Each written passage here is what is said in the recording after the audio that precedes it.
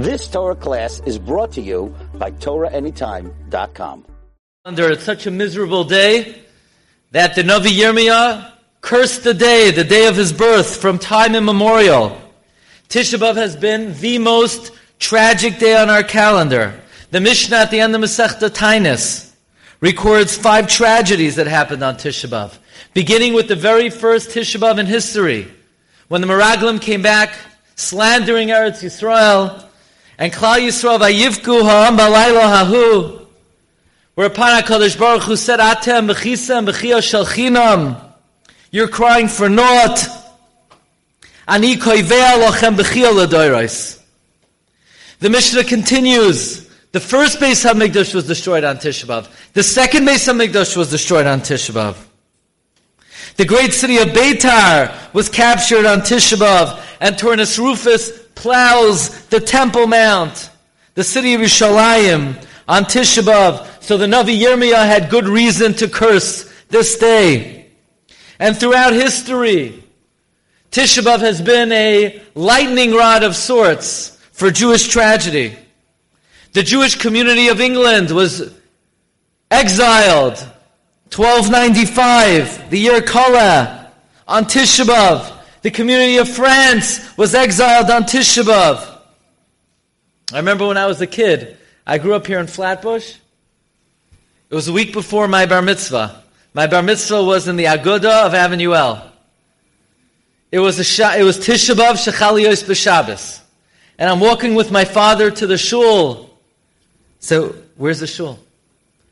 The Aguda of Avenue L burnt down on Tisha B'Av, the week before my bar mitzvah.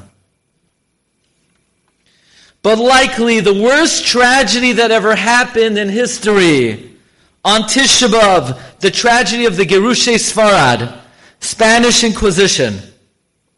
I want to speak about that today.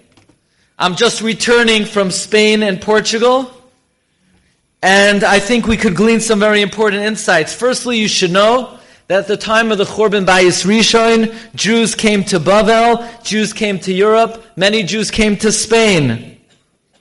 And then in the times of the Bayis Sheni, Ezra says, no, you didn't come back. And they said, no, Jews stayed in Bavel, Jews stayed in Spain.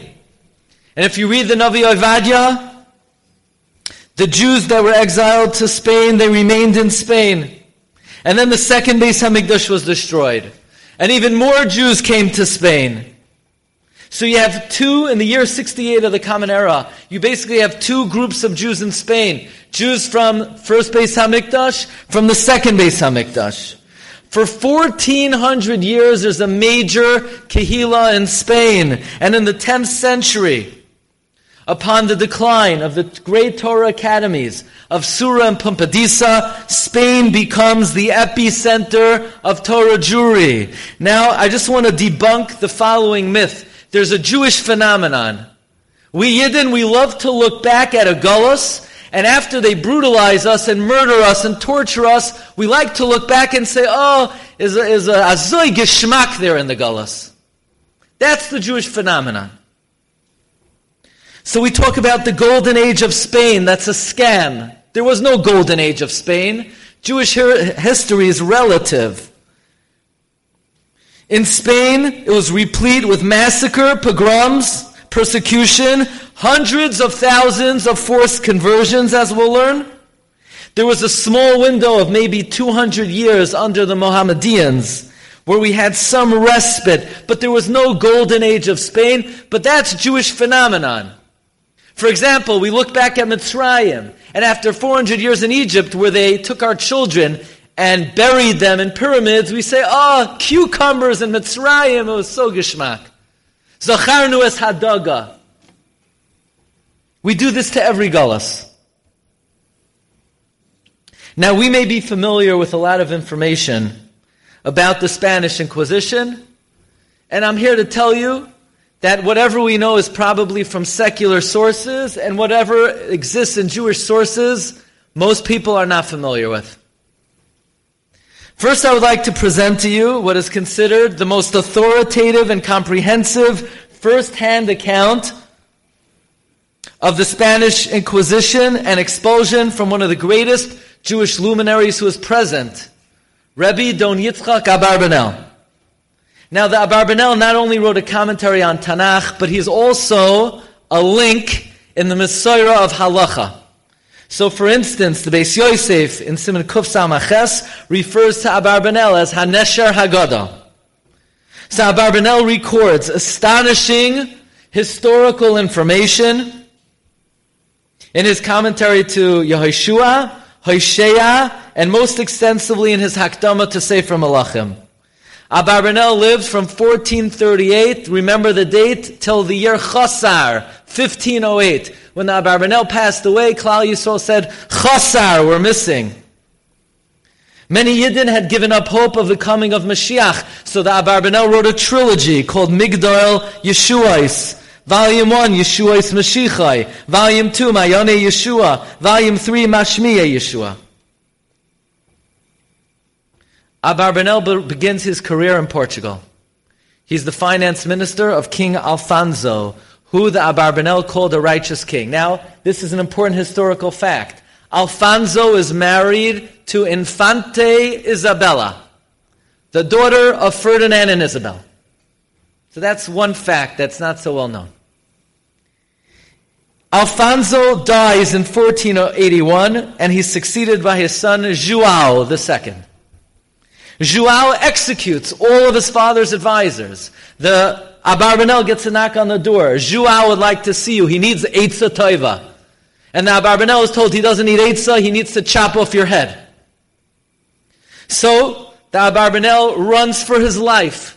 And he runs with his pursuers at his back, and he makes it into Spain with his pursuers at his neck. He arrives in Spain penniless, in complete anonymity, which is always good for a rabbi. He arrives in Toledo, and he begins to write his commentary on Tanakh, Sefer Yehoshua, Shmuel, Shoftim, but it's not long until he's summoned by King Ferdinand and Queen Isabella. And in this capacity, Abarbanel advises the king and queen, and he builds up Spain as the world financial superpower. But peace would not last long. Ferdinand and Isabella had ambition of reconquista, reconquering the Iberian Peninsula.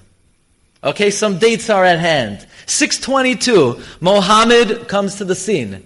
711, okay, next time you go to 711, you remember, 711, the Arab, the Muslims cross the Strait of Gibraltar and conquer the Iberian Peninsula. Ferdinand and Isabella have dreams of reconquista, reconquering the Iberian Peninsula.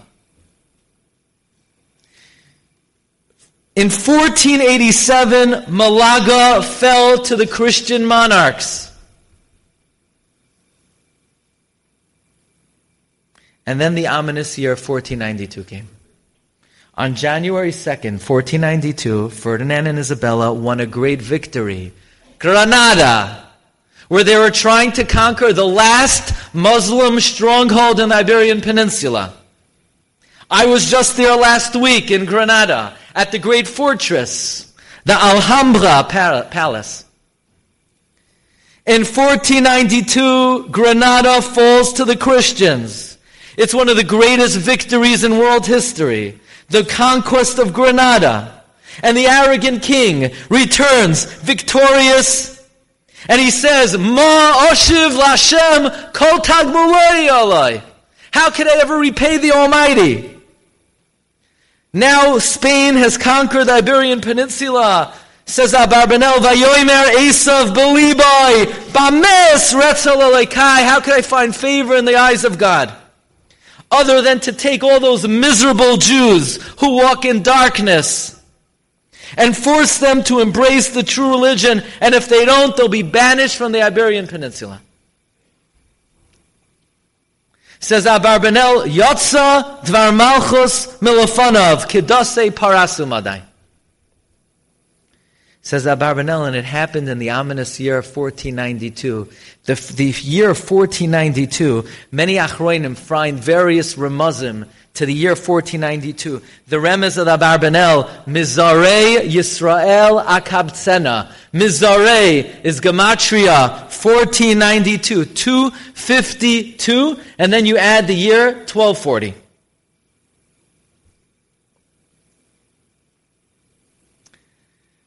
The Abarbanel writes, the decree went forth that in 3 months any Jew who does not accept the Christian faith will be banished from the country. And do you know what month it came out in, says Abarbanel? It came out in the ominous month of Av. This is the pshat in the pasuk. Yoichlem chodesh es chalkehem. The month will consume them. The month that consumed the Jewish people in the time of Bayis Rishon. That month was after them, again, in the times of Bayis Sheni. That month, again, was after any survivors to destroy any remnant in the time of Spain in 1492. But frighteningly, says Abarbanel, not only was the month after them, the day was after them.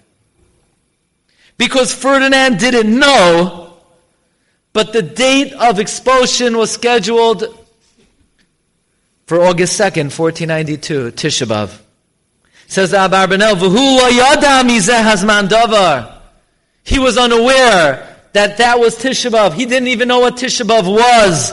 But min hashamayim hidrichuhu lahagbalas hazman hazeh. Heaven orchestrated it. Says Abarbanel, I was in the palace, but I couldn't keep my mouth closed. And I risked my life. And I screamed to the king with every fiber of my being. I said, King, save these people. History will judge you as a criminal. What do you want from them? You want money? I will raise a hefty sum to redeem every last Jew.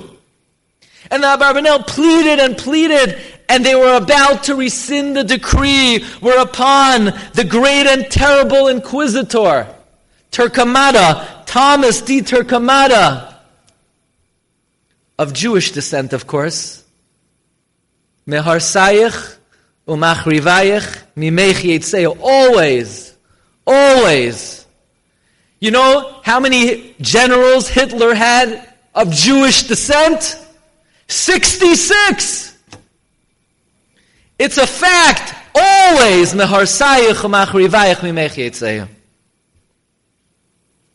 And Turkamada came running in with a cross, ranting, raving, frightening them of the fires of the purgatory that will consume them in the afterlife if they don't sign this decree. They asked Abarbanel to step out. The decree was signed to go into effect August 2nd, Tisha B'Av, 1492. By the way, thank you to the Spanish government. They decided to rescind the decree about 60 years ago.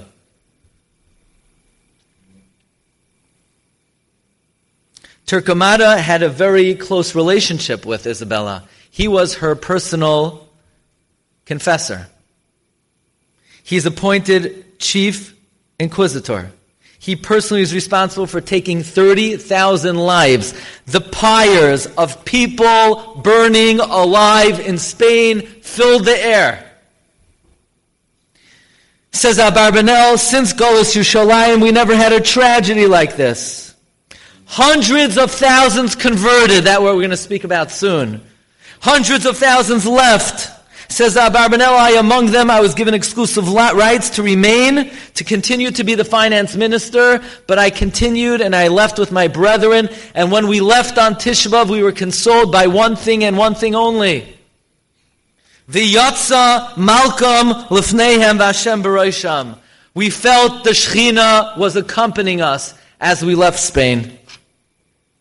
Where did we go? We had no idea. By the way, many tried out Portugal. They came to the borders in Portugal. People needed to pay. People didn't have money because they had to sell their property for ridiculous prices. So they couldn't get paid. They couldn't pay to get into Portugal. They were sent back to their homes. But now the borders were all closed. So they had no choice but to accept forced conversion. Some Jews went to Naples. The Abarbanel went to Naples. He said many of the ships that were taken capsized, sunk. Abarbanel arrives in Naples in 1493, the year Gerim, 253. Whereupon the Abarbanel says, I've discovered now the meaning of Chisure Mechsera V'Hachi Katani, that when you have no money, then you have the ability to learn Torah. Chisure Mechsera V'Hachi Katani.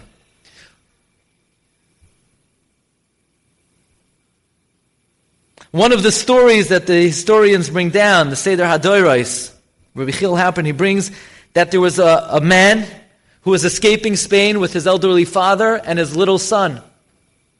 And he had no food for his elderly father and nothing for his son, so he went to the baker. And he told baker, my responsibility is for my father. Here's my son. Give me a loaf of bread.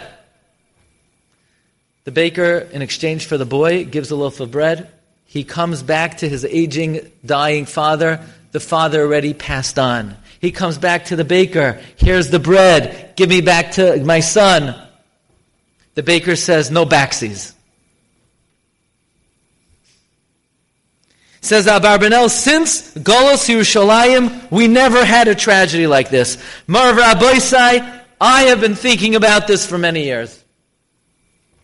And I have one simple question for you. Here it is, it's Tisha B'Av. We're not eating, we're not drinking, we came here to mourn and to cry. Chorban Beis HaMikdash, Kinuch Aleph, the Crusades. We talked about the Crusades today. Didn't happen on Tisha B'Av. The Asore Harugei Malchus, we mourn that today. Didn't happen on Tisha B'Av. The burning of the Shas in France, 1240, didn't happen on Tisha B'Av. But we trace everything back to Tisha B'Av. Isn't there something glaringly and conspicuously absent from the Kinnis book? I mean, it's a big book.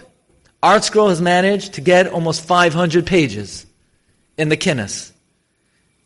You name the tragedy, it's in there. Holocaust. What happened to the worst tragedy since the Churban, the Abarbanel said? What happened to the tragedy that happened on Tisha B'Av? Why don't we talk about the Spanish Inquisition on Tisha B'Av? It happened today.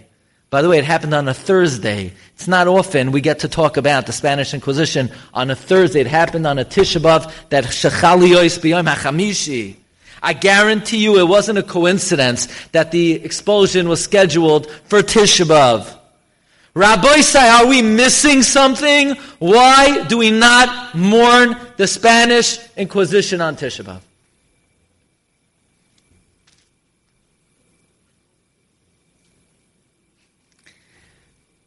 There must be something very important here. There must be a very fundamental reason we don't mourn the Inquisition on Tisha B'Av. I want to share with you a historical fact. As hundreds of thousands of Jews were being expelled from Spain on Tisha B'Av, 1492, the Gedolei Yisrael, Abarbanel among them, ruled that they should be led by orchestral music on Tisha B'Av. No a cappella going, real music. What was the reason for this? Number one, they were in danger of being demoralized, of becoming despondent, of falling into depression. So to boost their spirits, they played music. Number two, to express gratitude to HaKadosh Baruch Hu, that as opposed to many, many others we're going to talk about soon, they were able to withstand the ultimate test. Hakaras HaTov. Kiddush Hashem b'simcha. And the third reason, writes the Sefer HaTorah, is to teach a very important lesson. We don't cry when we leave the Galus. We only cry when we leave Yerushalayim. It was tragic. It was devastating. No livelihood, nowhere to go, homeless, evicted. But they never belonged in Spain in the first place. They were not leaving home. They were leaving Golos. A Jew never cries when they leave Golos, because we don't belong in Golos. We know what the Seder HaDoros writes, that the community that experienced the most devastating persecution in the times of the Crusades was a community of worms. And the Sma, the Sefer Me'ir HaSeinayim, the Sma, wrote that the reason why the Kehillah of Worms experienced the worst tragedy in the times of the Crusades, because in the times of the rebuilding of the second Beis HaMikdash, Ezra sent word to the Kehillah of Worms, no, come back to Yerushalayim. I know you have nice houses there in Varmaiza, but that's not your home. Come back to Eretz Yisrael. And the community of Worms said, nah, you go to the great Yerushalayim and we'll stay here in Worms in our mini Yerushalayim. They were too comfortable in the Galus.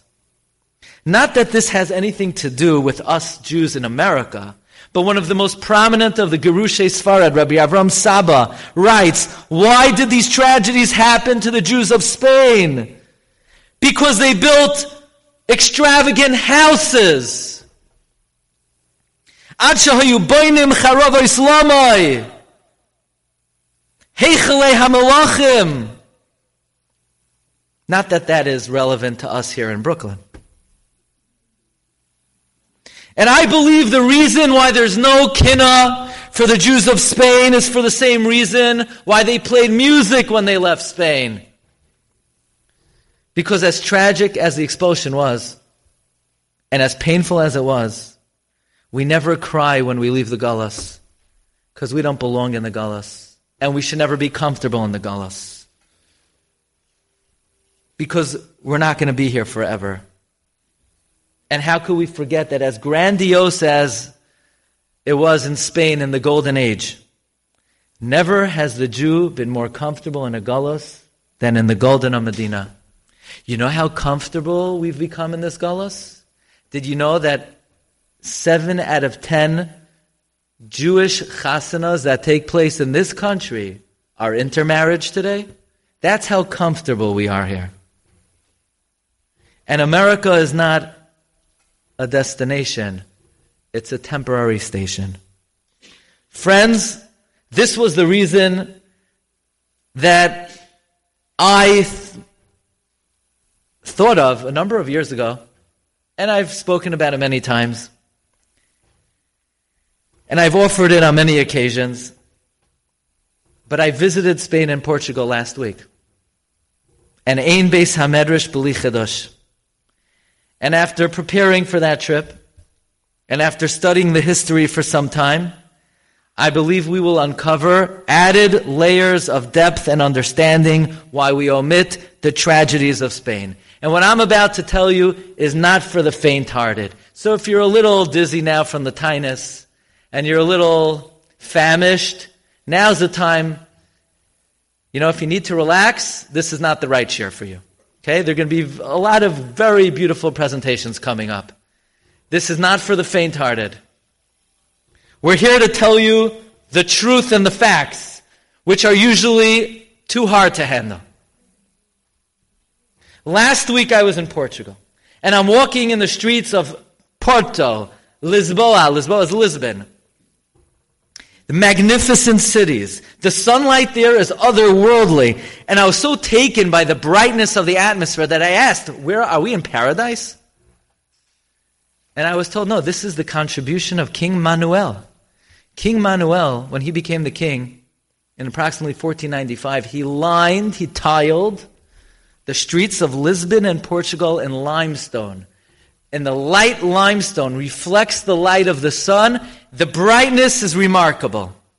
But I have to tell you, the beauty of Portugal and the aesthetic contribution of King Emmanuel belie and cover over the history of atrocity and inhumane crime perpetrated by King Emmanuel. We're all familiar with 1492. So many Jews come to Portugal. And at first they were free. But King João dies in 1495. And he's succeeded by a Manuel, known as Manuel o Venturoso. Venturoso means the fortunate. And the reason why he's called the fortunate is because he was the 9th child of the Duke of Viseu. And look, lahavdil, if you're the 9th child, you ain't becoming the Rebbe. Yeah, you get the drift? If you're the 9th child, you're not becoming the king. Not a chance. But he was called the fortunate one Because after a succession of assassination and illness and death, when King João died, Manuel the Fortunate became the king of Portugal. But unfortunately for the Jews, Manuel wanted a shidduch. He wanted to marry the daughter of Ferdinand and Isabella. Now, remember, she used to be married to Alfonso, who was a righteous king.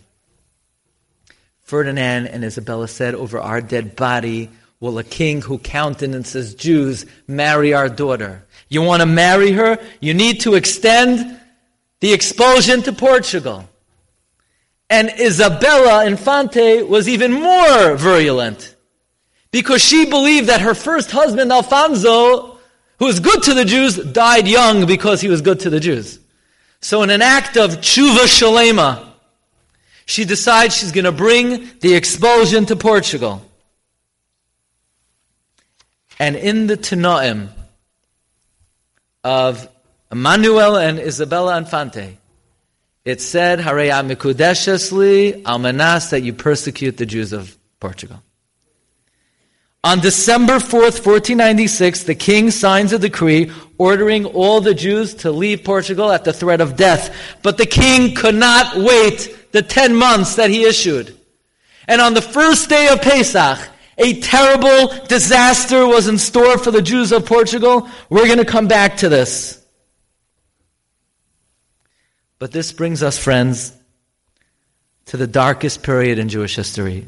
It's something you'll never hear about, and you may never hear again about. It's a subject that is so painful and jarring, it's very difficult to talk about, but it has to be known. At the end of the 14th century, beginning of the 15th century, a phenomenon occurred in Jewish history that never happened before and never happened again. And that is the spirit of the masses failed.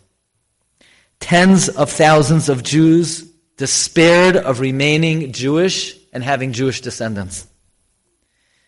They succumbed, and as painful as it is to say, tens of thousands converted by force and not by force to Christianity. You're not going to hear about this.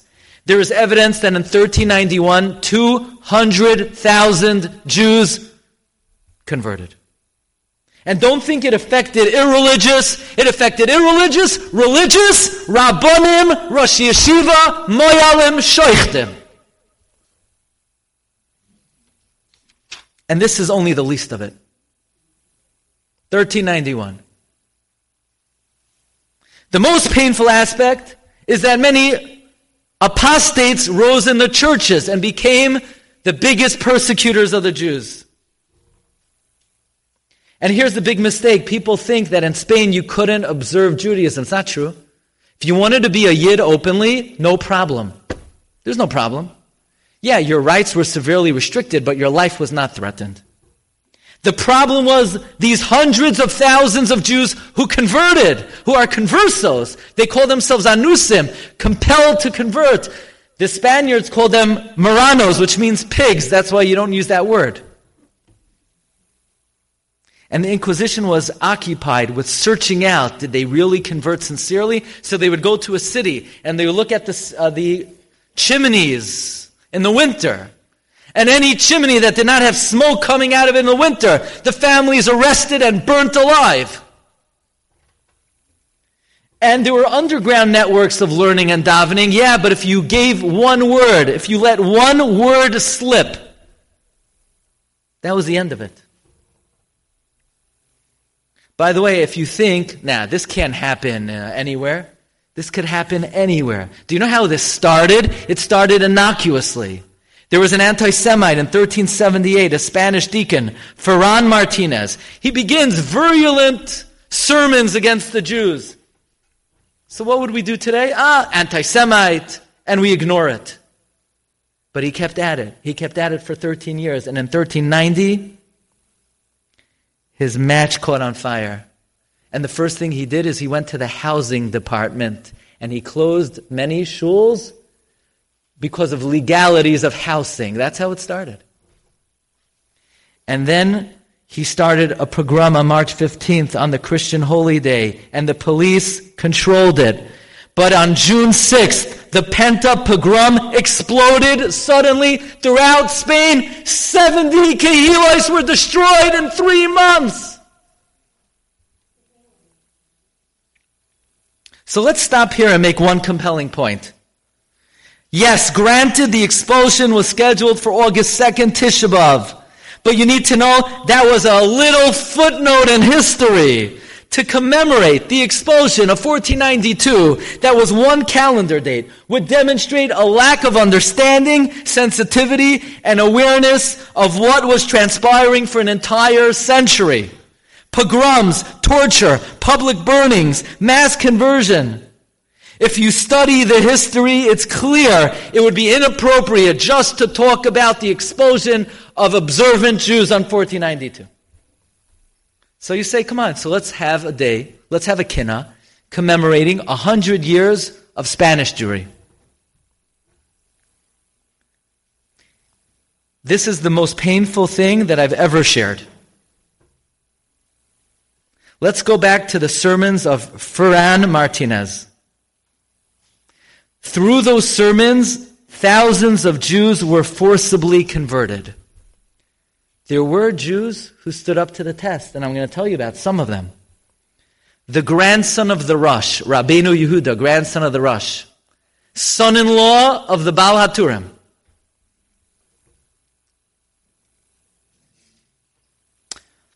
He gave up his life al Kiddush Hashem in 1390. Him, his wife, and his mother-in-law, the wife of the Baal HaTurim, all died al Kiddush Hashem.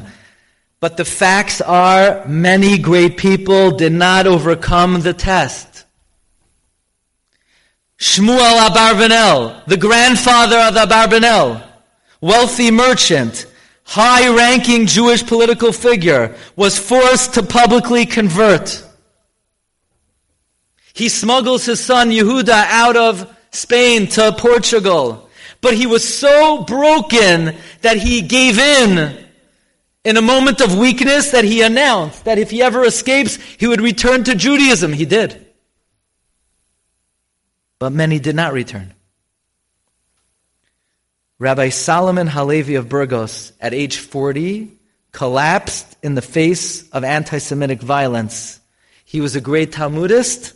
He was an expert in the Rambam. In 1390, he led his wife and his 5 sons to baptism. It was the most consequential act of conversion until now in history.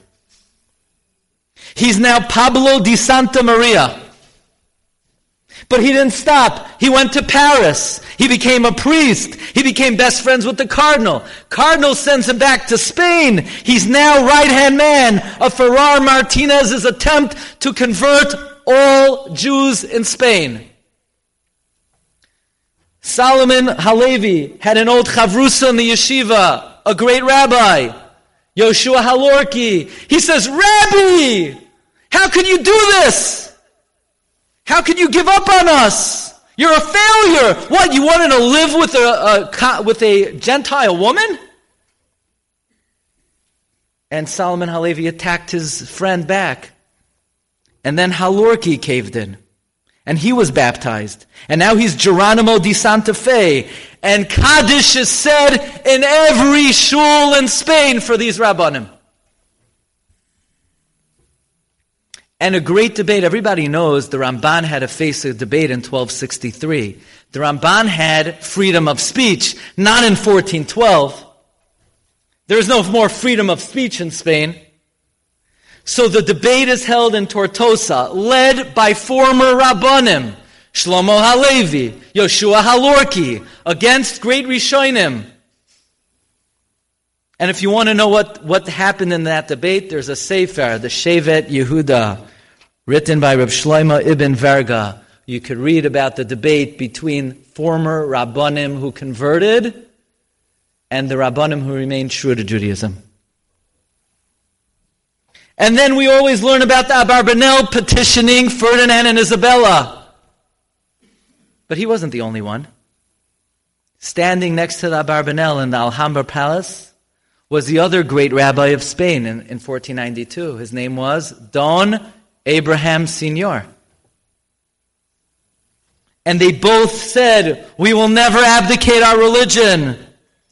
But inexplicably on June 7th, Abraham Sr. convert to Christianity, and King Ferdinand and Queen Isabella personally witnessed it, sponsored it. And there are many reasons given why he caved in. He was very old. He was 80 years old. He felt he would die if he would be expelled. But the Jews at the time were at a crossroads. They didn't know what to do halachically, hashkafically. And all they had was to look up to their leaders. And when Abraham Sr. converted, he was followed by 200,000 Jews. But you're not going to hear about this. Nor should you, or we ever have to talk about this again. Marva Rabbi say, dear friends, a basic study of the history of Spanish Jewry in the 15th century yields a very clear explanation why the entire subject of this era is omitted on Tisha B'Av. It's because we can't talk about it. We can't talk about it. Loy lekavoid yeh lanu. It's simply too shameful. Never before and never again was there wholesale defection from our people. It is by far the darkest era in our history.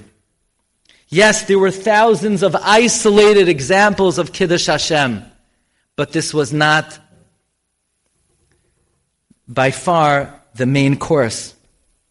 We have no problem talking about the Crusades because we could proudly recite Go'inei Eretz, Nikiyei Tahara, Pa'amayim Kidshu Shem Hamayuchad B'Moira. But if we were to talk about Spanish Jewry,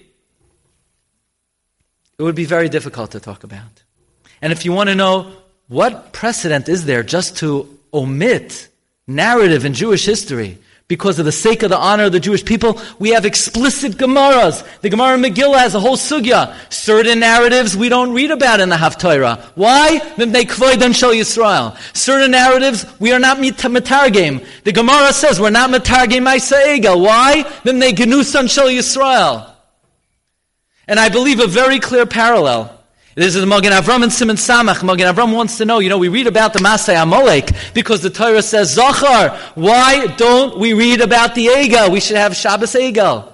Everyone comes to shul, the men, the women. We read a few psukim about the Chedo Egel. After all, the Magen Avram asks. It says, Zachar asher hiktzafta. Says the Magen Avram, it's a Dairaisa, but more important, Kevoidon Shel Yisrael, the Magen Avram says. A mere cursory study will yield that despite thousands of examples of Kiddush Hashem, it does not show the Jewish people at their best. Ukvoid Yisrael haster davar. Hours late, I'm going to end off with one more nakuda. There's one more nakuda that should be mentioned that perhaps will give us insight why the Spanish expulsion and inquisition is omitted on Tisha B'Av. Let's come back to King Manuel. We said King Manuel first made a decree that in 10 months all the Jews would be banished, but he couldn't wait. So on the first day of Pesach there was a terrible surprise in store for the Jews. Do you know what it was? Rabbi Avram Saba, author of Torah, writes, when he came to Portugal, King Manuel decreed that any child under the age of 18 was forcibly kidnapped and baptized, and the parent never saw the child again. Tzra Amar writes in the introduction to his books that he never saw his children again. Were there exceptions to this decree? No. Every parent in Portugal lost every child under 18, and they were all baptized. How many? Tens of thousands.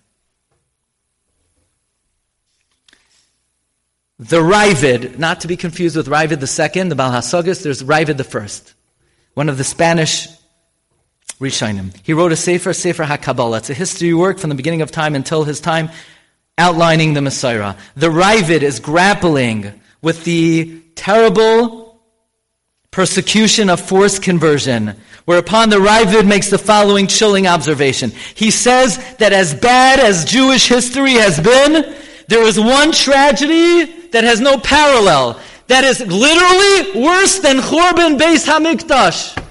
Says the Ravid, Churban? We look in the Navi Yirmiyah. Lamoves, lamoves, lacherev, lacherev, larav, larav. You know what Churban is? Hunger, deprivation, starvation, death. That's Tisha B'Av.